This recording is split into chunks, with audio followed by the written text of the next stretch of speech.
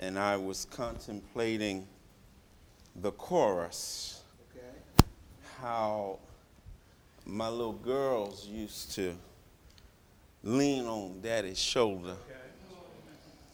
Now, a lot of times that meant they wanted something. But that's all right, because sometimes they just wanted some comfort. Am I right about it? Sometimes they just wanted some encouragement. Sometimes they just wanted to know that they are indeed loved, and that someone cares for them and cares about them. And you know, as older as they are, I still get those leans every now and then. And I've come to appreciate them. They are as much of a sign of the receipt of love as it is the expression of what it gives off and what it gives out. So let's just keep on leaning on the everlasting arms. This old arm of mine will wear out. Amen, somebody. But when you're leaning on Jesus' arms, his arms is big enough to hold everybody. Amen, somebody. Yeah, he'll hold you, but you got to lean on him. When trouble comes, just lean on him. When there's problems abound, just lean on him. He's got the strength to take it. And he'll help you make it if you don't fake it. So just go on and take it. Amen, somebody. Good to be in the house of God. This evening was last week. My wife and I were enjoying a vacation. We got through Mother's Day, and she got an anniversary tomorrow, 32 years. Praise God. Yeah, amen. Yeah, that's right. Yeah. You applaud Sister Ville. She put up with me for 32 years. Help me, somebody. I heard the amen out there. I'm not even looking in her direction. I know what's going on. And then on the 22nd of this month, she'll be another year older. I won't say what it is, but yeah. So, you know, May is a rough month for the brother. I got Mother's Day, anniversary, birthday, all rolled up into one. And she's still asking me, what we going to do tomorrow? I'm like, hey, man, I'm leaning on the everlasting arm. I don't know about you. Help the brother get through May 30th. Help me, somebody. Yeah. But it's been a great time. It's been a wonderful time. And grateful for all those who've labored in the service thus far, for the singing, for the praying, for the reading of God's word, and all of the things that have been done in the service up to this point. And now comes the time where we need to hear a word from the Lord. And I know it's been a long day for some of you, so we're going to try to move it along. Is that all right? Yes, I heard the amens. I hear you. So let's go right to our text. Is that all right? We want to talk tonight concerning God's greatness. Y'all hear that? God's greatness. Look with me in what the psalmist says again in Psalms 145, 3 through 7. We'll read it again for emphasis' sake. And the Bible reads, Psalms 145 at verse number 3, "Great is the Lord, and greatly to be praised, and his greatness is unsearchable. One generation shall praise thy works to another, and shall declare thy mighty acts. I will speak of the glorious honor of thy majesty and of thy wondrous works. And men shall speak of the might of thy terrible acts, and I will declare thy greatness. They shall abundantly, eternally, just continually utter the memory of thy great goodness, and shall sing of thy righteousness." Is that in your Bible? I want to talk to you for just a few minutes concerning God's greatness. Y'all with me? A while back, I read a reference to a particular book It was a children's book, and one of the reviews, the way the reviews were written concerning the book, caught my attention. And it read, "Leave it to a children's book to help us see how big our universe is." Okay. Now, some of our children may have read this. You might have read it to some of your young ones. But in a book entitled, "Is a Blue Whale the Biggest Thing There Is?" the author, Robert Wells, takes us from a size we can grasp to one that we can't. Okay. So y'all stay with me for a couple of minutes. Y'all stay with me. Look at this. The largest animal on earth is the blue whale. Okay. Just the flippers on its tail are bigger than most animals on earth. Right. But a blue whale isn't anywhere near as big as a mountain. Okay. If you put 100 blue whales in a large jar, you could put millions of these whale jars inside a hollowed out Mount Everest. Okay.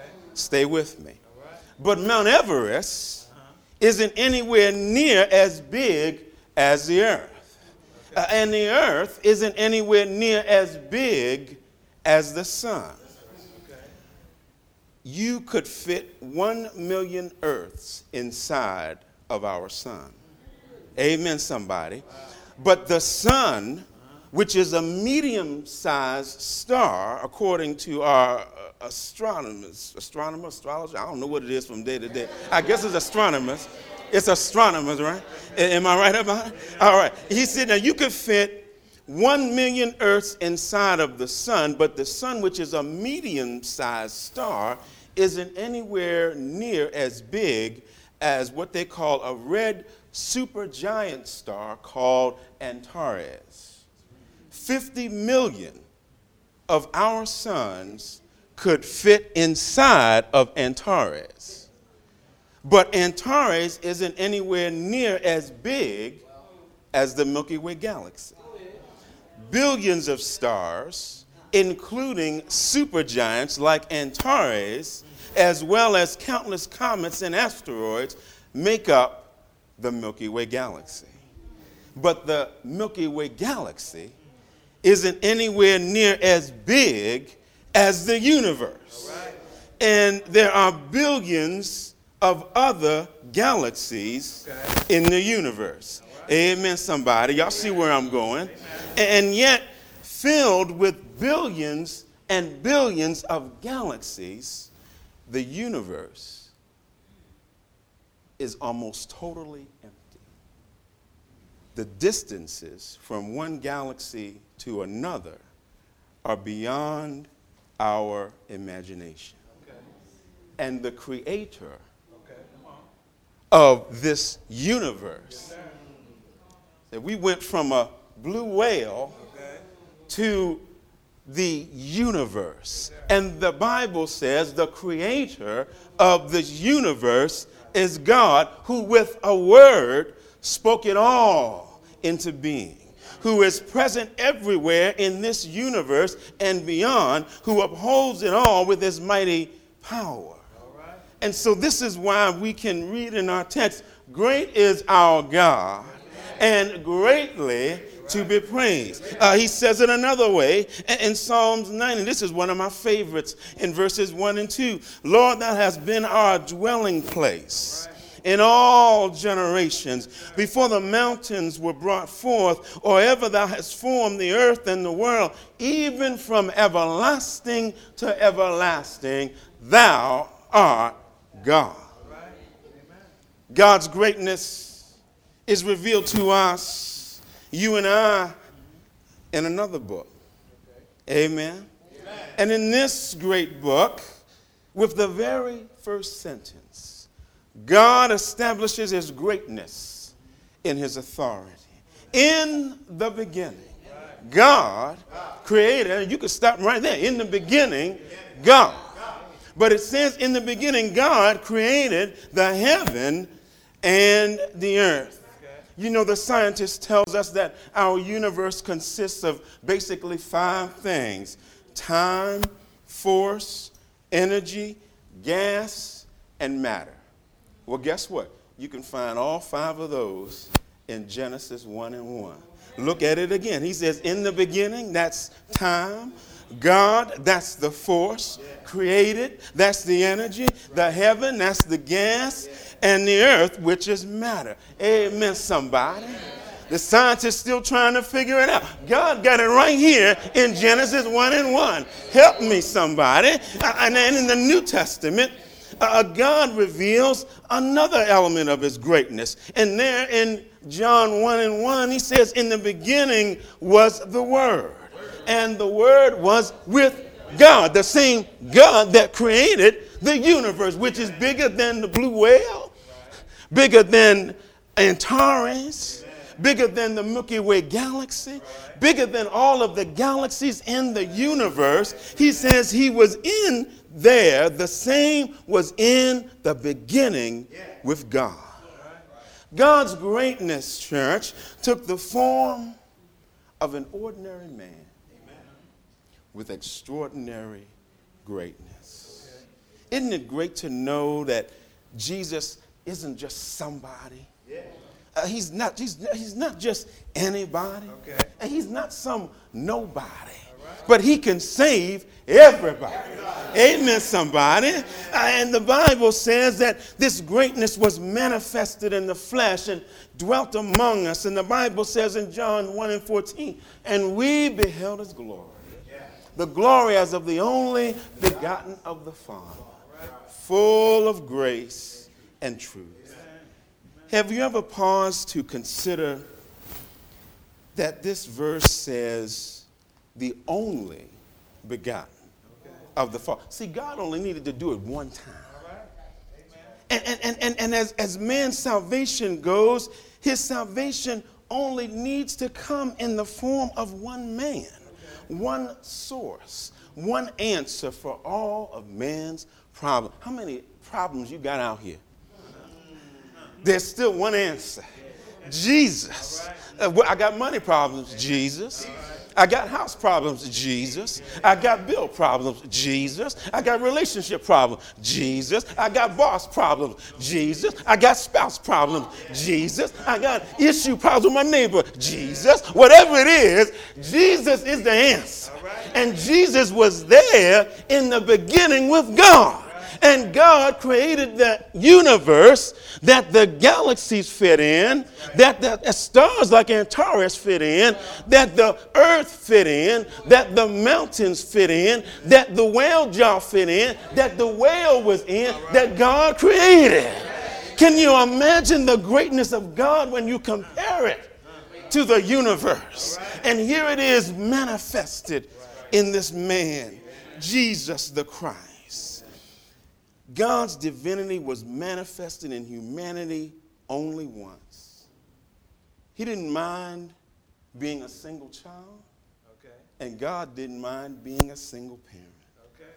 For he says over there in John 17, concerning the unity of the deity to his humanity. Over there in John 17, he says in verse 20, neither pray I for these alone, but for them all whoso shall believe on me through their word, that they all may be one.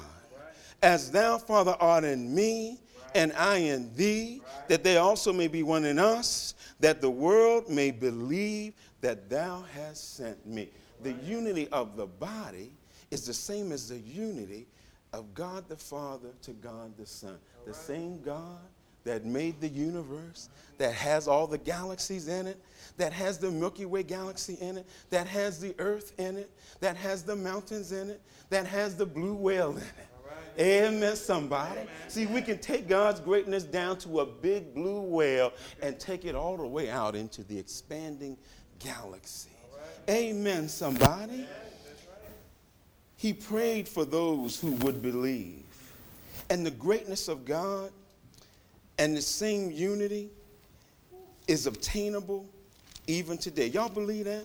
Go with me to Ephesians chapter 3. Let me show y'all something right quick. I'm almost done, y'all. Ephesians chapter 2. Let me show y'all something right quick.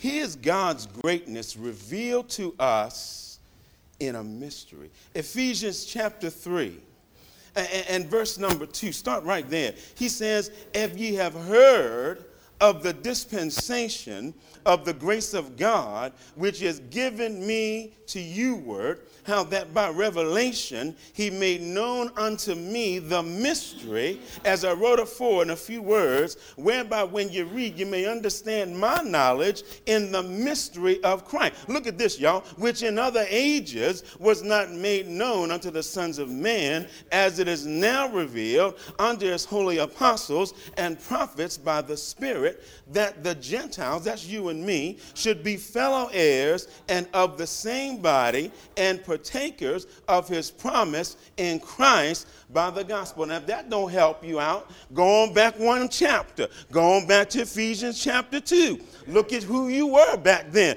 He says there in verse 11, wherefore remember that ye being in time past Gentiles in the flesh, who are called uncircumcision by that which is called the circumcision of the flesh made by hand, that at that time you were what? Without Christ, being aliens from the commonwealth of Israel, strangers from the covenants of promise, having no hope, and without God in the world. But look at this, y'all. Look at God's greatness. But now, in Christ Jesus, you who sometimes were far off are made nigh by the blood of Christ. For he is our peace, who's made both one, broken down the middle wall of partition between us, having abolished in his flesh the enmity, even the law of commandments containing ordinances, for to make of himself of twain one new man, so making peace, and that he might reconcile both unto God in one body by the cross, having slain the enmity thereby. Now that's how great God is, but I still don't think y'all got it. Let's go back over one more chapter. Ephesians chapter 1. Start at verse 18. The eyes of your understanding being enlightened, that ye may know what is the hope of his calling, and what his hope is in the riches of the glory of his inheritance in the saints, and what is the exceeding greatness of his power to us who believe, according to the workings of his mighty power, which he wrought in Christ, when he raised him from the dead and set him at his own right hand in the heavenly places, far above all principality and power and might and dominion, not only in every name that is named, not only in this world, amen, somebody, but also in that which is to come. And it put all things under his feet, and gave him to be the head over all things to the church, which is his body, the fullness of him that filleth all in all. I think y'all got it now. The God's greatness is that he sent his only begotten son. He took the essence of himself, the creator of the universe, and sent on this one tiny little mud ball marble planet called Earth. I'm going to create a people and a nation, and I'm going to give them a Savior. And there's going to be some folk who are there, part of that big blue, small, little, tiny little marble of a planet that don't have a relationship with the people of God at that time. I'm going to reconcile them both into one body by the redemptive power of a Savior.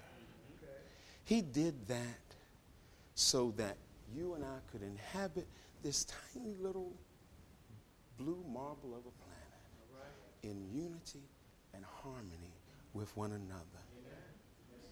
That's so that we could recognize God's glory and power and his greatness. How can we achieve great things as a body of people until we get back to the unity of the one body?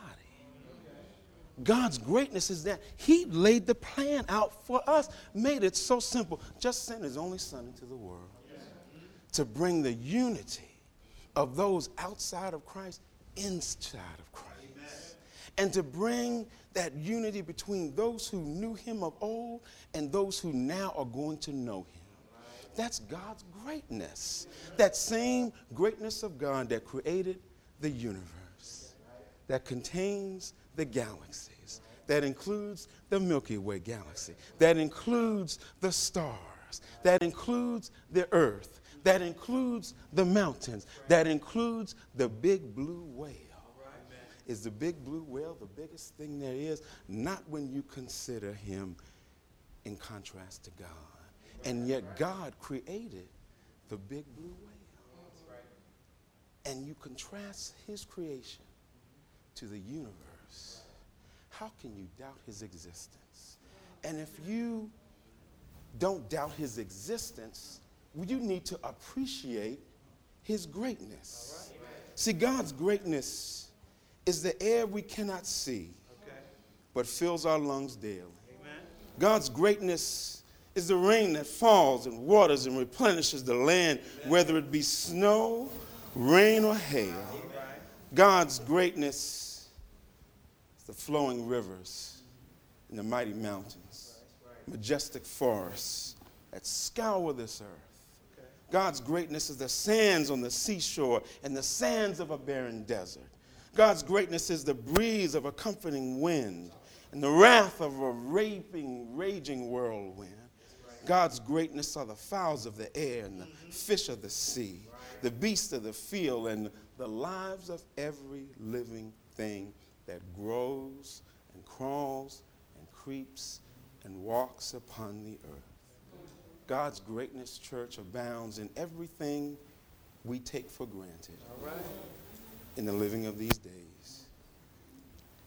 God's greatness is the first cries of a newborn babe and the joy that we have in that new birth. And think about how great this is, church.